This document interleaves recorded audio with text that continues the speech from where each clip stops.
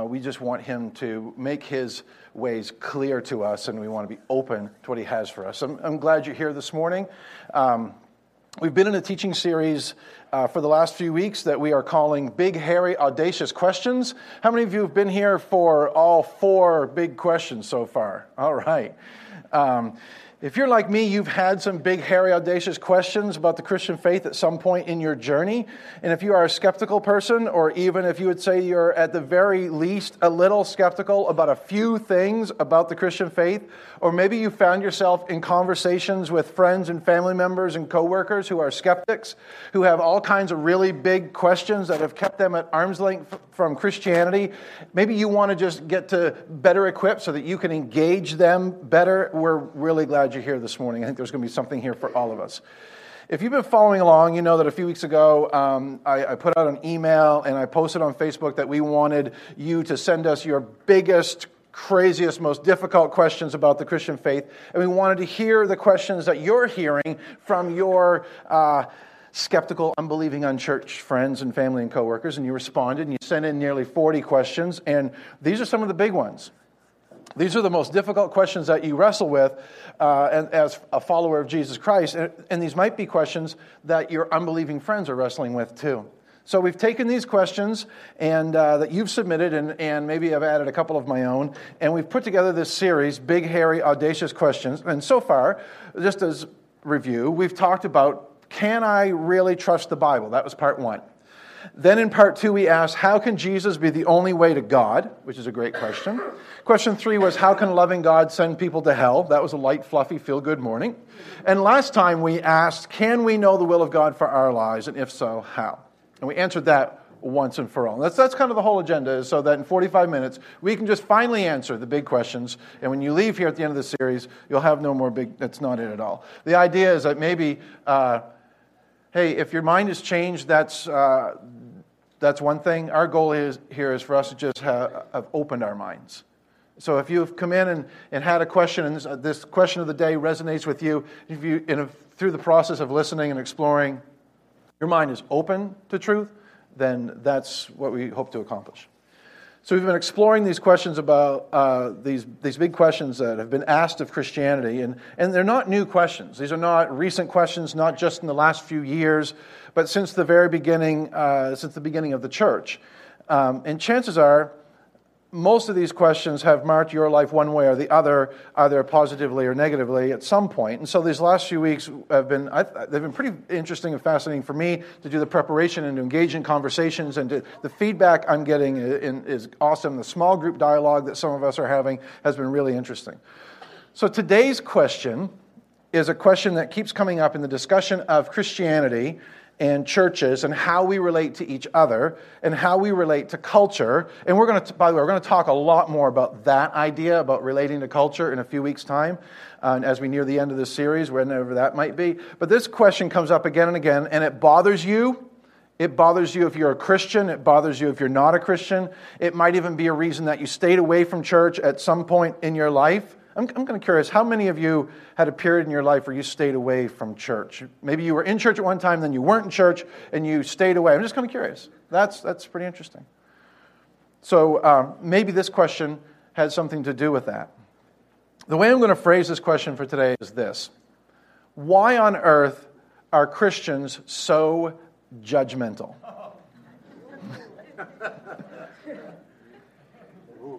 We have assumed that they are. So we aren't asking, are they?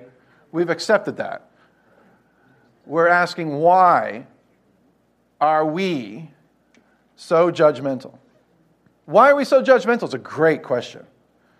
And some of you submitted questions that kind of sounded like this one, so I'm kind of lumping some of your questions together under this one category.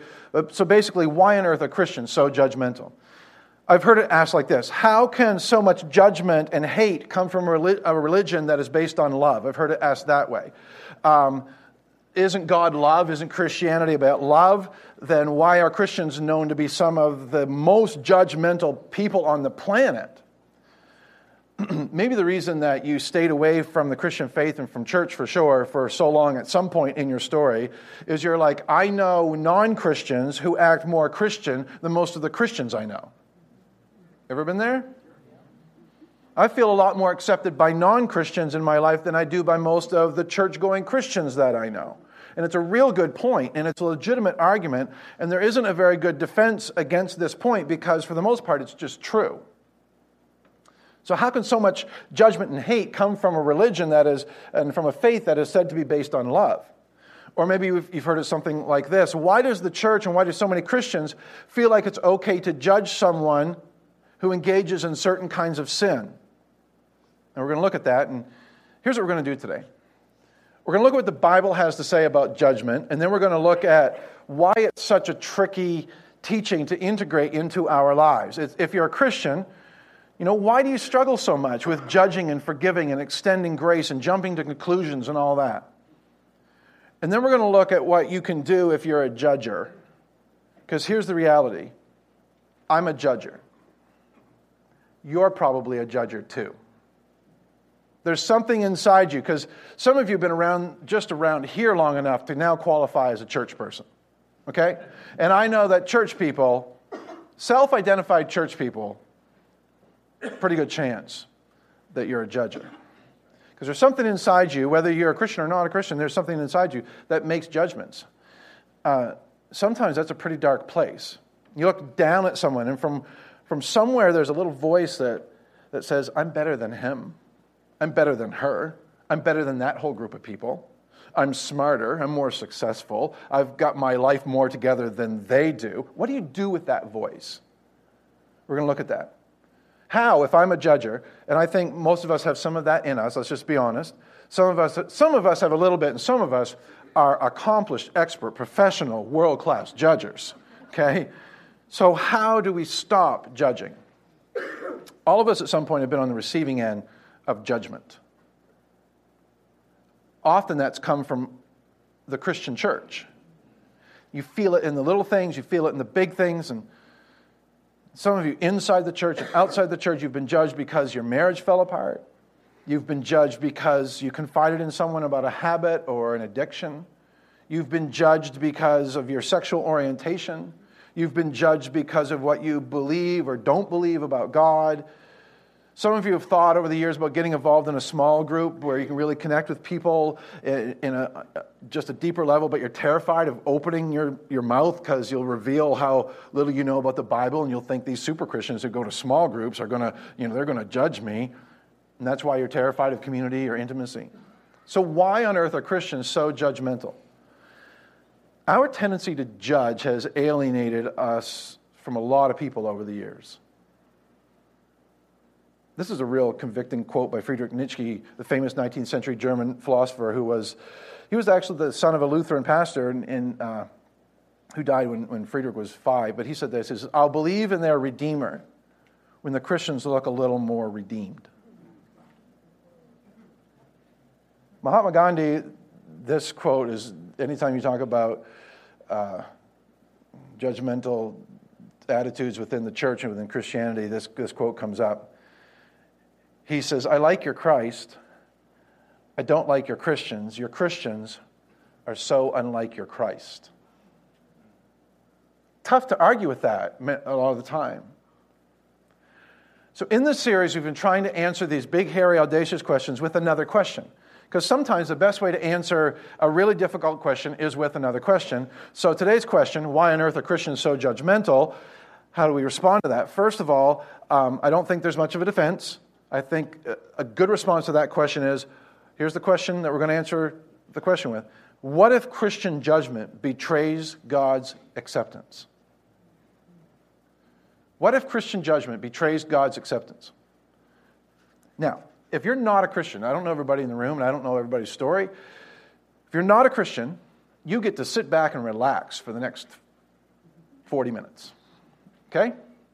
You get to just observe and see how we handle truth when it's directed at us. If you're a Christian, let this whole thing bother you. What if my judgment, what if your judgment, what if our judgment, individually and collectively, of other people actually betrays the acceptance that God has offered us? What if, in fact, you are accepted by God as you are, and my judgment of you gets in the way of you experiencing God's acceptance? That's heavy. Thankfully, the Bible has a lot to say about judgment. I could just do a whole series just on Christian judgment, but I'm pretty sure that the crowd would dwindle by about week 2.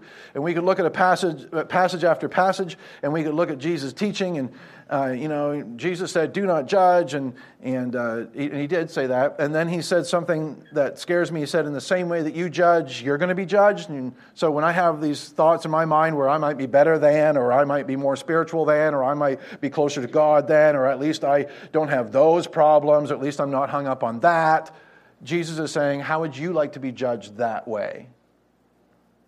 And that's where we all just go, you cry out for mercy. No, that's not fair, Jesus. Have mercy, Jesus. Well, why is it fair for you to judge other people then? Because what if my judgmental attitude and my judgment of others betrays God's acceptance? When you judge, you're judging someone who God has already accepted. Not because they're especially good people, not because they got all the check marks on the thing, but because they are made in His image and Jesus died for their sins and He loves them. And my judgment of them betrays God's acceptance. Again, there are a lot of scripture passages we could look at this morning, but check this one out. Just read this one and let it keep you up tonight. This is a very famous passage on judgment in Matthew 18. And in this passage, Jesus is talking about how to resolve conflict as a Christian. And he says, if you have a conflict with someone, you go directly to that person. Let's just think about that for a second. You don't whisper about it over coffee at church with anyone who will listen. You don't go into a lengthy, very detailed prayer request in your small group or in your circle of friends. You don't broadcast it in a mysterious, cryptic status update on Facebook. You go directly to the person with whom you're having a conflict. Oh, Todd, I could never do that. I'm just not comfortable with that. I don't think I'm wired that way. That's too confrontational. I understand why you get excited about it, but I'm not wired that way. I don't think I could ever do that. I just can't have that conversation. Well, I guess if you can't have that conversation, then your only other option is to let it go. Because Jesus didn't say, go directly to the other person, unless, of course, you're uncomfortable with that. Because, Jesus, I would never ask you to do anything that makes you uncomfortable. Are you kidding? It's like Jesus never asks us to do anything that isn't uncomfortable. I think He hates our comfortability, honestly. I really do. If you've been around church for a while, and different churches have their own culture on this, but eventually you hear something like, well, that's a tough one. Have you done Matthew 18 with him? That's a tough situation. Have you done Matthew 18 with her? In other words, have you sat down in a room and told them what the problem is? Because what you and I tend to do is, if I have a problem with you, Rick, I have a problem with Rick, and that, we've worked through a lot of stuff over the years, but if I have a problem with you, I'm not to go talk to Dan about it. I'm maybe more comfortable with that because I can just sit down with Dan and talk about the things Rick did, the stuff Rick said, and what a loser he is, and all that, and how I can't believe he doesn't know better. The problem with that is then Rick doesn't even know I have a problem with him. So the Bible says that is not how you address conflict. If you continue to address conflict that way, conflict doesn't go away; it actually gets worse. So in this passage in Matthew, Peter, one of Jesus' apostles, we know him as Apostle Peter, he hears this teaching and he comes to Jesus looking for an out. I love that. And we criticize Peter for a lot of things. But don't we always approach Jesus' teaching looking for an out? But I'm the exception, right, Jesus? Because, let me tell you my story, because you haven't heard my story yet. So let me tell you my situation. This is why I think what you're asking me to do probably wouldn't work, and I'm really uncomfortable with it. So let me tell you why, so you can give me a pass on this. And this is basically what Peter's saying. So let's just jump into Matthew 18. I'm going to put the verses on the screen. Here's what he says, Matthew 18:21. Peter came to Jesus and asked, Lord, how often should I forgive someone who sins against me? So you've asked this question, because you got a friend, you got a child, you got a spouse, you got an ex-spouse, you got a boss, How often should I forgive someone who sins against me? And Peter says, I'm going to be generous here. 7 times? How many times have we had this conversation and then she just goes out and does it again?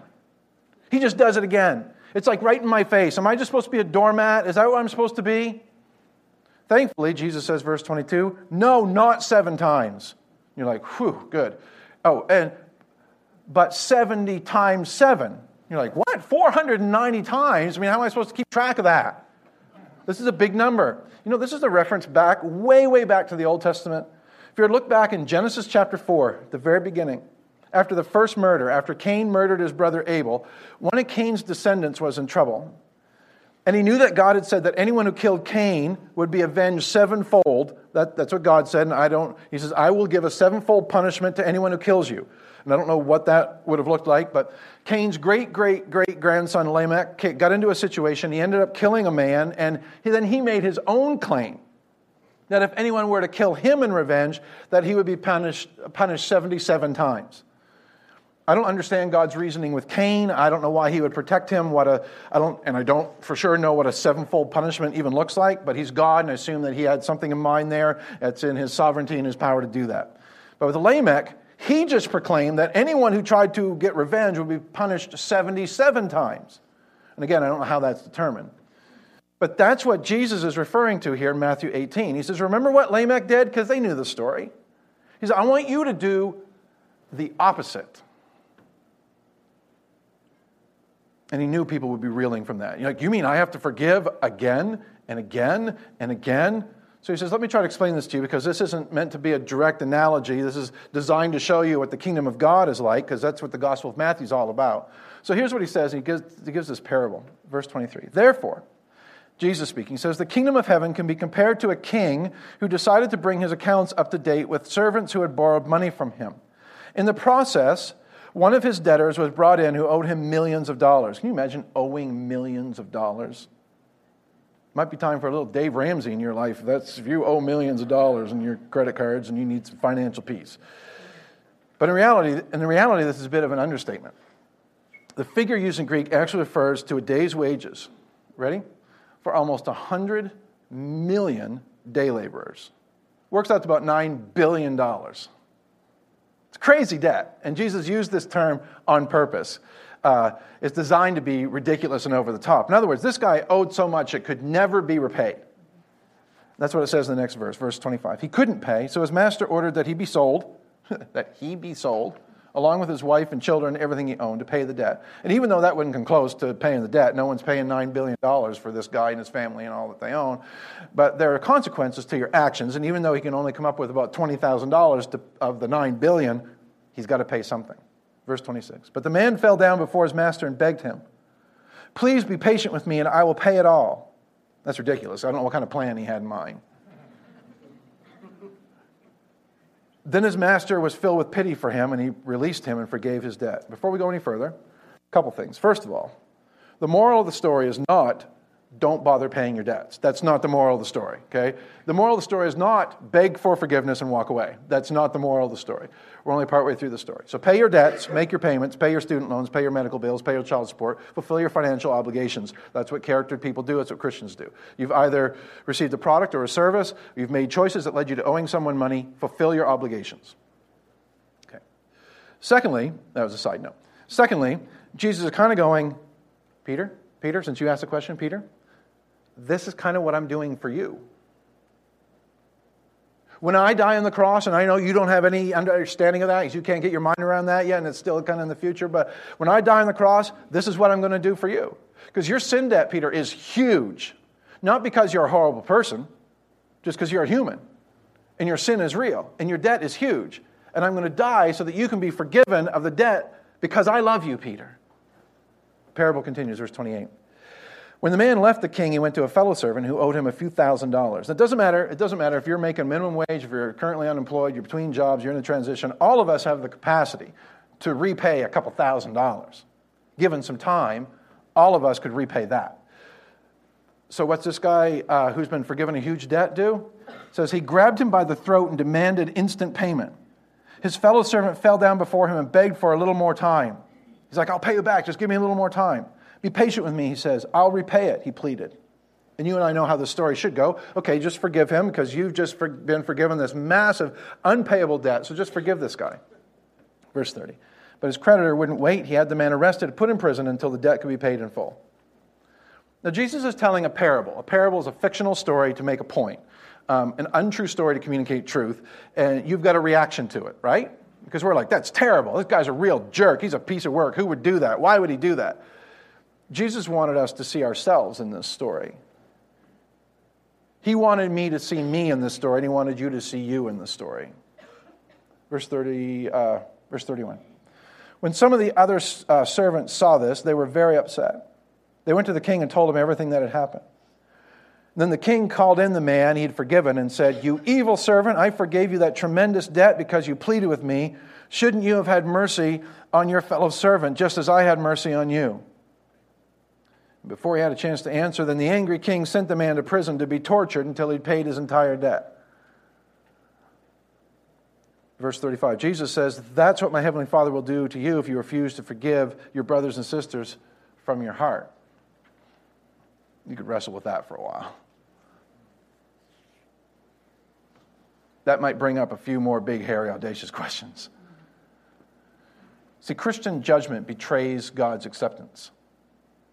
Christians should be the most grateful, most radically forgiving people on the planet. You should be the most grateful person because Jesus died for you. I should be the most radically forgiving person on the planet because Jesus has forgiven me of a massive sin debt.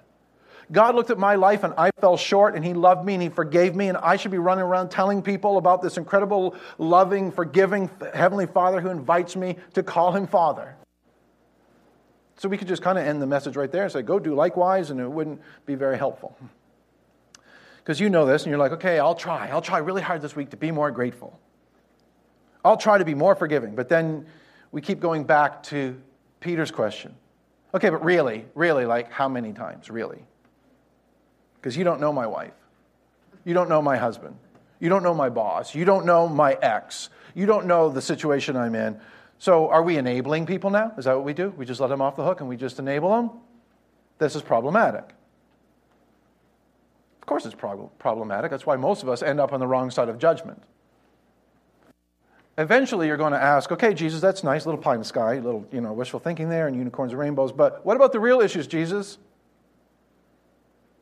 What about when people actually make poor moral choices? Do we say nothing? What about the person who keeps sinning against me? Do I say nothing? And how do I say something without being judgmental? Because we tend to have one of two poles. Some of us are very judgmental. We definitely lean that way. In fact, we run into these confrontational conversations Jesus is talking about because we love it. Like, I can't wait to let him know, and I'm going to blindside him. It's going to be like an ambush, and I'm going to, and we love that stuff. I'm not saying I do, but some people do.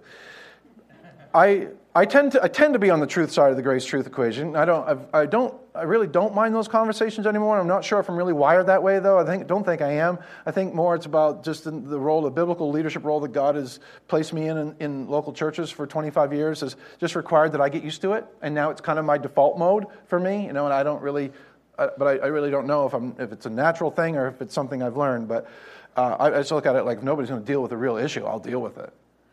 So just bring me your issues. I'll deal with them for you. It'll be great. Some of us are on the grace side. Some of you are on the grace side. You're like, issues? What issues? Oh, this is so lovely. Can't everybody just get along? Let's all just mind our own business and smile. The problem is when everybody's just trying to get along, sometimes truth is pushed to the side. And people ruin their lives. And sometimes they ruin other people's lives. And people hurt themselves and people hurt other people. So what about the real issues, Jesus? A couple thoughts. Number one, almost every Christian has a double standard. So I'll just let that sit there. You look around the room, figure out where you are in that percentage. Almost every Christian. You may be the exception. I'm going to tell you right now what your double standard is, okay? Because I've been doing some research on you. Because we started a new ministry, like a private investigation team, and we had people lined up on a waiting list to serve on that team. But I'm going to tell you what your double standard is. The same as my double standard, actually. Our double standard is simply this. Your sin is more serious than my sin. That's our double standard. It's like, yes, I have sin, but at least I'm not into that. Yeah, I got my own issues, but at least I don't have that. At least my thing's not affecting anyone else. At least I'm not parading it all over town and all over social media. So it says, wait. Run your life through this filter. Because my guess is that if you've got a problem with judgment, this is how you think. You think, that person's sin is more serious than my sin. And sometimes I'm so anxious to point out your sin that I forget about my sin. That might even be subconsciously why I do it. That's the double standard. That's where we naturally go unless we invite Jesus into our double standard. This is often where marriages go south. It's like every time you have a conversation, it's like, oh, I know, but you. Well, yeah, I know, but you, and you do, and you, and if you just, and if you would never, and if you would always, and if you would stop, because your thing is more serious than my thing.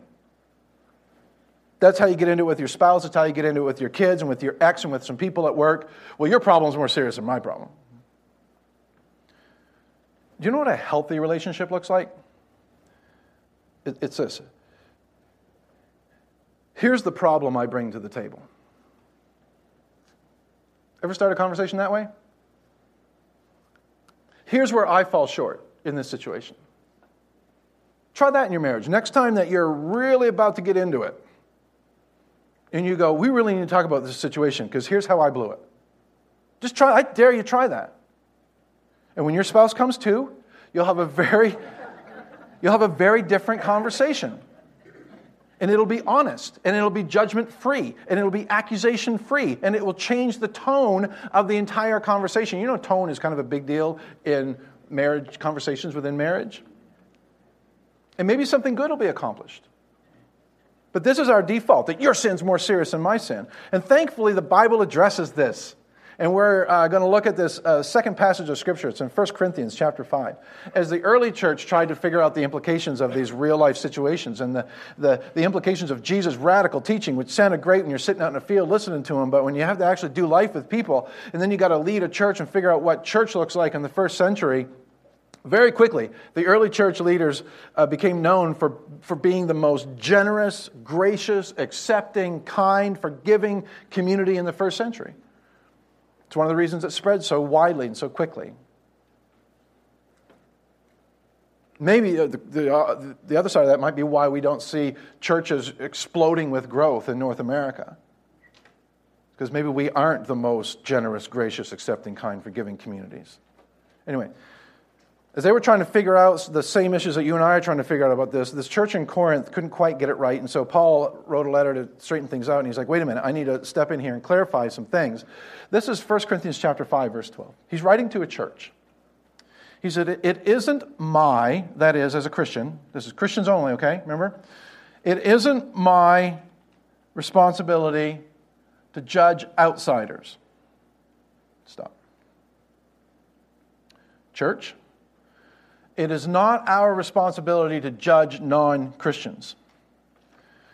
If you're wondering why so many non-church people have a bad taste in their mouths about Christianity, it is because Christians take a detour around Paul's instruction here and we judge outsiders. And we've done this for generations. And Christians who look at non-Christians and they say with their placards and their bumper stickers and their Facebook memes and their status and they're sharing pithy sayings and they're saying, you shouldn't be fill in the blank. This is irrefutably unbiblical, that approach. You and I should never try to hold people who are not Christians accountable to a biblical standard. In fact, as non-Christians, when we do that, as non-Christians, they're probably acting more consistently with their value systems than we are. And Paul says, stop judging outsiders. Stop judging your non-Christian coworker. Stop judging your non-Christian family member. Here's one. Ready? Stop judging your non-Christian legislator, congressman, senator, whatever. Oh, the political season is already cranked up, and I'm so excited about it.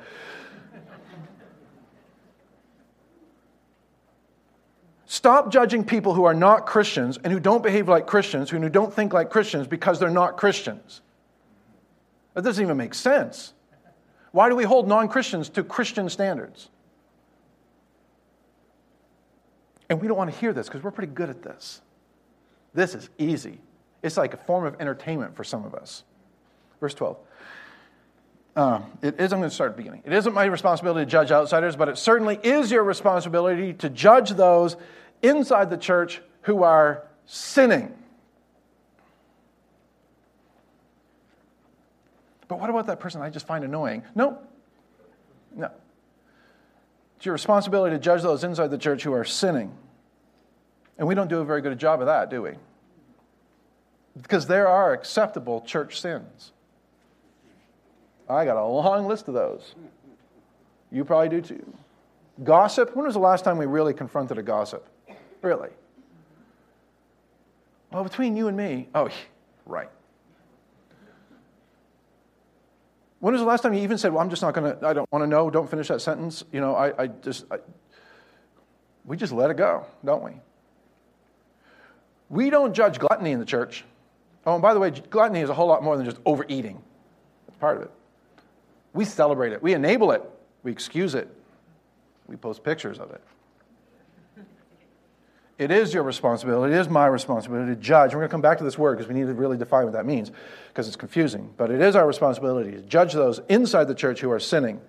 And some of you are like, here we go. I've been judged in the church. I was an insider. I got judged. It was terrible. Verse 13, God will judge those on the outside. If you're worried about the world going to hell, if you're worried about our country abandoning its Christian values, if you think it's your place to straighten out all your non-Christian friends about the way America should be, let's get back to the way America used to be. Okay, I'm going to go here. Do you mean the good old days in America? Is that what you're talking about? The good old days? I can't figure out when the good old days were. Was that, how far back do we go? Was that when a man could own another man like a piece of property just because of the colors of his skin? Is that what we're talking about? Those the good old days? Because we were a Christian nation then, right? Think about that. We're not talking that far. We're talking about that era when women were second-class citizens and they could have certain jobs and they could make less money and pay taxes, but they couldn't have a vote. Is that what you're talking about? Because we were a Christian nation then, right? I'm a little cynical maybe, but are you talking about 100 years after the Civil War when blacks still couldn't drink out of the same water fountain as whites? When blacks couldn't even shop in the same certain stores or live in certain neighborhoods? Or are we talking about when our Supreme Court ruled that it's perfectly legal to kill an unborn child? And when we looked at the other way at horrible atrocities and widespread genocide in places like Africa because it wasn't in our national security interests. And now, oh my, this summer, whoa, we've been really worked up about our Supreme Court, and they have officially redefined marriage. It's the end of civilization as we know it. Just that's what I've heard. And nobody said a word. I don't remember hearing a word. Nobody said a word about this a few years ago when the United States Congress mandated that every state adopt legislation making no-fault divorce the law of the land. I would argue that that's when the definition of marriage changed. And it wasn't done by unelected, lifetime-appointed judges. It was enacted by elected lawmakers who Christians keep electing. But aren't we quick to climb up on our soapbox, especially on social media, and condemn people that we've elected, and condemn people that we live and work with, and somehow holding them to a standard that Paul says we're not to hold them to? He said, God will judge those on the outside. But as the scriptures say, you must remove the evil person from among you. That is, sometimes in the context of the local church, you need to remove or separate from the person who's caught up in destructive, ongoing sin pattern. We usually do this backwards. So what's this whole idea, what's Paul saying here, that we're supposed to judge? Because I like to sign up for that. I think there's a distinction between judgment and discernment. Judgment versus discernment. Let's talk about that. Because this has helped me figure this out in the last 25 plus years of leadership in the local church, and I still get this wrong a lot. And when you read your Bible, the issue of judgment, it says, first of all, that judgment belongs to God. Because here's the deal. Human judgment is usually destructive and distorted. Human judgment is usually destructive and distorted. When I judge someone, it usually hurts them. They're not better off. It's usually distorted because I don't see things perfectly. Human judgment is almost never helpful, but discernment can be.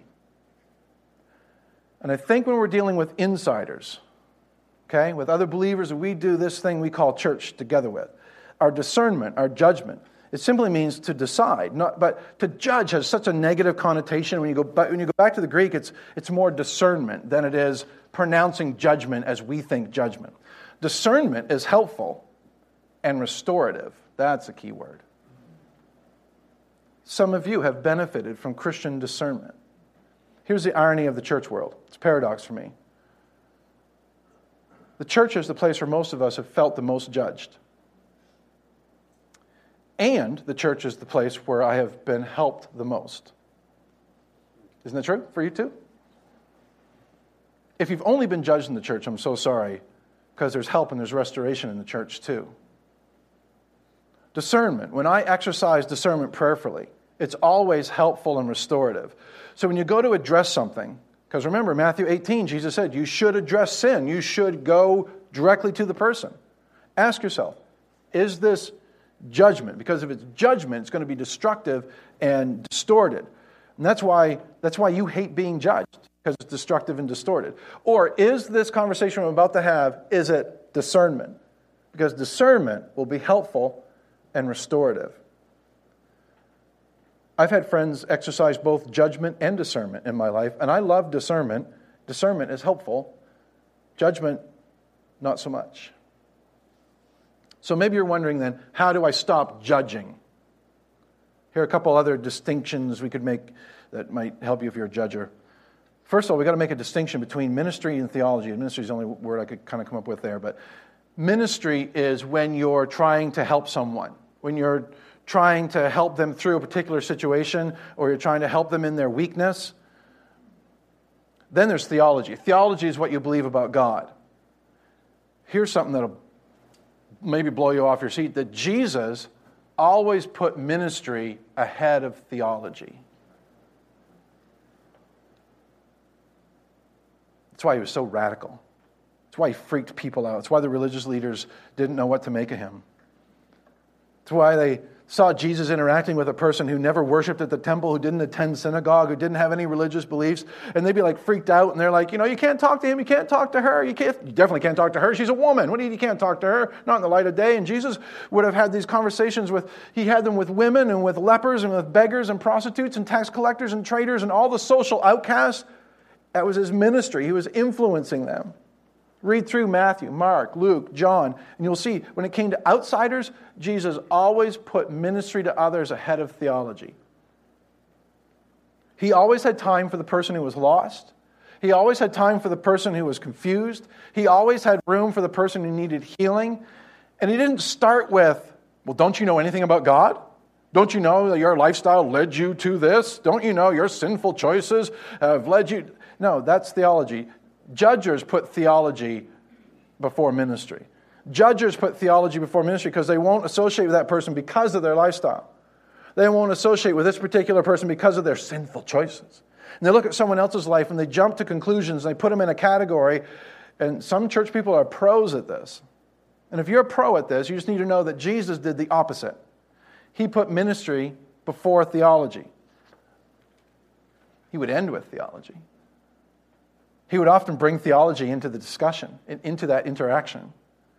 He would bring them around to a proper view of who God is, showing them through his actions what God is really like, who he is and what he's said. After he'd established a relationship, after he'd served them, then he'd bring theology into the conversation. He'd talk about God's standard and how we can obey him.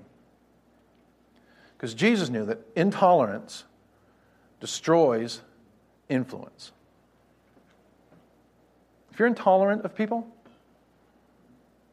maybe you're one of those people who looks out the window or gets on Facebook and loves to listen to preachers who are like, look at those people, look at how they're sinning, and they're so sinful, and look how far away they are from God, and they're such a disgrace, and they're terrible human beings, and let's lump them all into a couple categories, and the whole world's going to hell in a handbasket. And I love that expression, I don't even know what it means, but just know if that's your approach, if that's your approach, you will have zero influence on any actual people.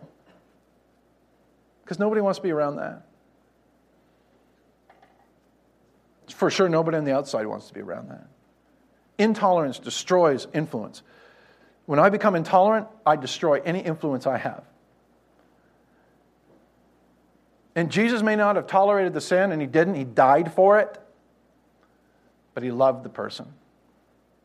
He loved them with his words, and he loved them with his actions. And they allowed him, as a result, they allowed him to have influence. I love how Reggie Joyner says it. He says it this way. He says, if your beliefs cause you to treat people in a wrong way, something's wrong with your beliefs. Because at the corner, the cornerstone of Christianity is love God, love others. So how do I stop judging? Here's where we get really practical. First of all, pray for the people you judge. God, you really need to change them because they're really rotten, sinful people. And that's not what I meant. What I've discovered is that it is almost impossible for me to continue to judge someone who I am sincerely praying for. Because then you don't want to be destructive. You want to be helpful. You want to be part of the solution, not the one who points out all the problems.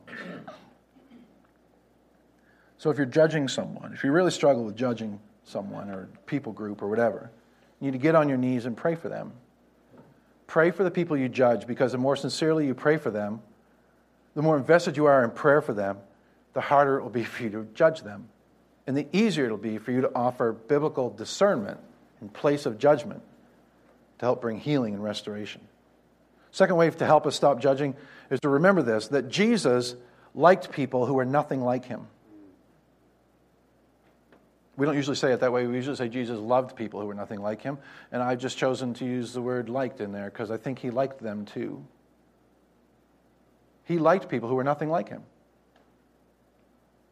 There are entire people groups that have been so hurt by the church. And I'm not just talking about ancient history or even 200 years ago or 100 years ago. I'm talking about within our lifetime, present day. And I just want you to know that if you've been judged by the church, Jesus would have liked you. He would have been happy to spend some time with you. Because Jesus liked people who were nothing like him. And apparently Jesus had no trouble loving people who didn't yet love him. He would say to people who are far from God, would you just come with me and let's hang out for a while. Let's get to know each other. And the religious people who put theology before ministry are like, oh no, you can't do that because you know that about them. They're. But Jesus knew that unconditional acceptance paves the way for unconditional surrender. Unconditional acceptance paves the way for unconditional surrender. People are acceptance magnets. We are. We gravitate most to the people who accept us most. And you trust most the people who accept you most. If you'll accept me, I will eventually trust you. I will trust you, and I will trust that you want what's best for me.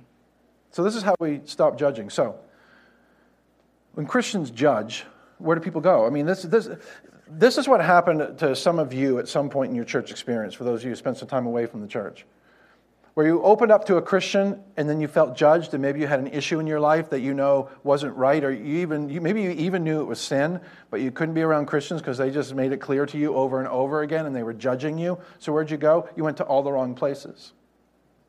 And who do people talk to? Well, who do you talk to when you feel judged? You talk to all the wrong people. The people you thought would help you, the people that you were looking to for guidance, for answers, for help, Christians, people from church, and they hurt you. I think the church should be the safest place in the world for people struggling with life issues. If your life is not in a place where you want it to be, if you know there's some stuff out of whack there and you got stuff you're struggling with and you got issues to work out, the church should be the safest place in the world for people struggling with life's issues. And at Faith Community, you just need to know this, your pastors, your elders, the ministry team leaders, we're going to do everything we can to make it so. And we'll be criticized by people in other churches for being soft on sin. I know we will because we have. And we'll be criticized for looking the other way when it comes to certain kinds of sin, and it will make some church people uncomfortable, but we're committed to making sure this place is a safe place for people struggling with life issues. So, if you're a judger, how do you respond? I would say instead of putting your theology first, why not put ministry first and theology second? Put people first. Your communication with those people about God and what God is like and what God thinks about it, that'll come. Just put people first. When you are given the opportunity to respond, say something like, well, I'm glad you told me that. So glad you told me. That took a lot of courage to talk about. I'm honored that you shared that with me. You trusted me with that. Oh. And I have issues too. I got stuff that I carry around and that I struggle with. Mine might look different from yours, but I got issues too, and I got stuff I struggle with. Oh, and good news. We have an amazing, loving, forgiving Heavenly Father. And then you walk the road together. And just remember that our judgment betrays God's acceptance. Let's pray together.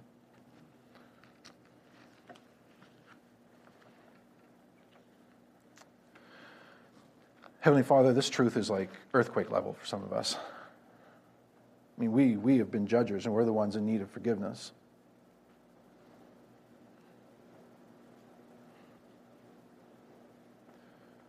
For those in this room that have felt judged by the church and felt judgment from Christians, God, let them know that that judgment betrayed your acceptance. That judgment wasn't at all a reflection of who you are.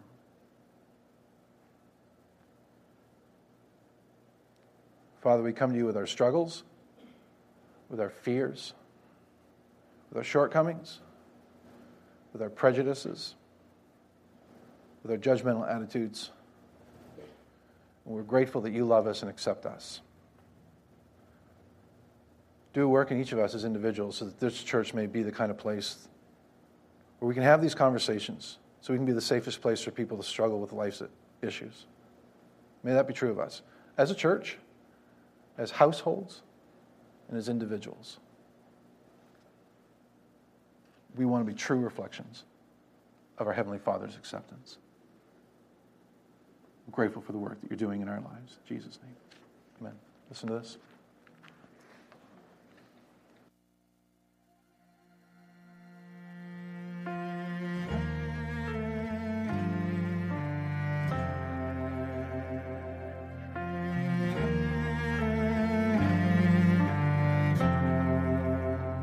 There is no guilt here, there is no shame, no pointing fingers, there is no blame. What happened yesterday has disappeared, the dirt has washed away, and now it's clear. There's only grace, there's only love, there's only mercy, and believe me, it's enough. Your sins are gone without a trace, and there's nothing left now. There's only grace.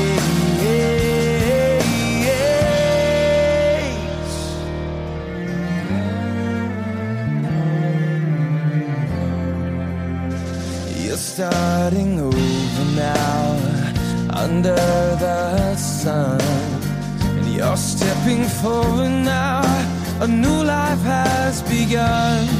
Your new life has begun. And there's only grace, and there's only love, there's only mercy, and believe me, it's enough. Your sins are gone without a trace, and there's nothing left now, and there's only grace.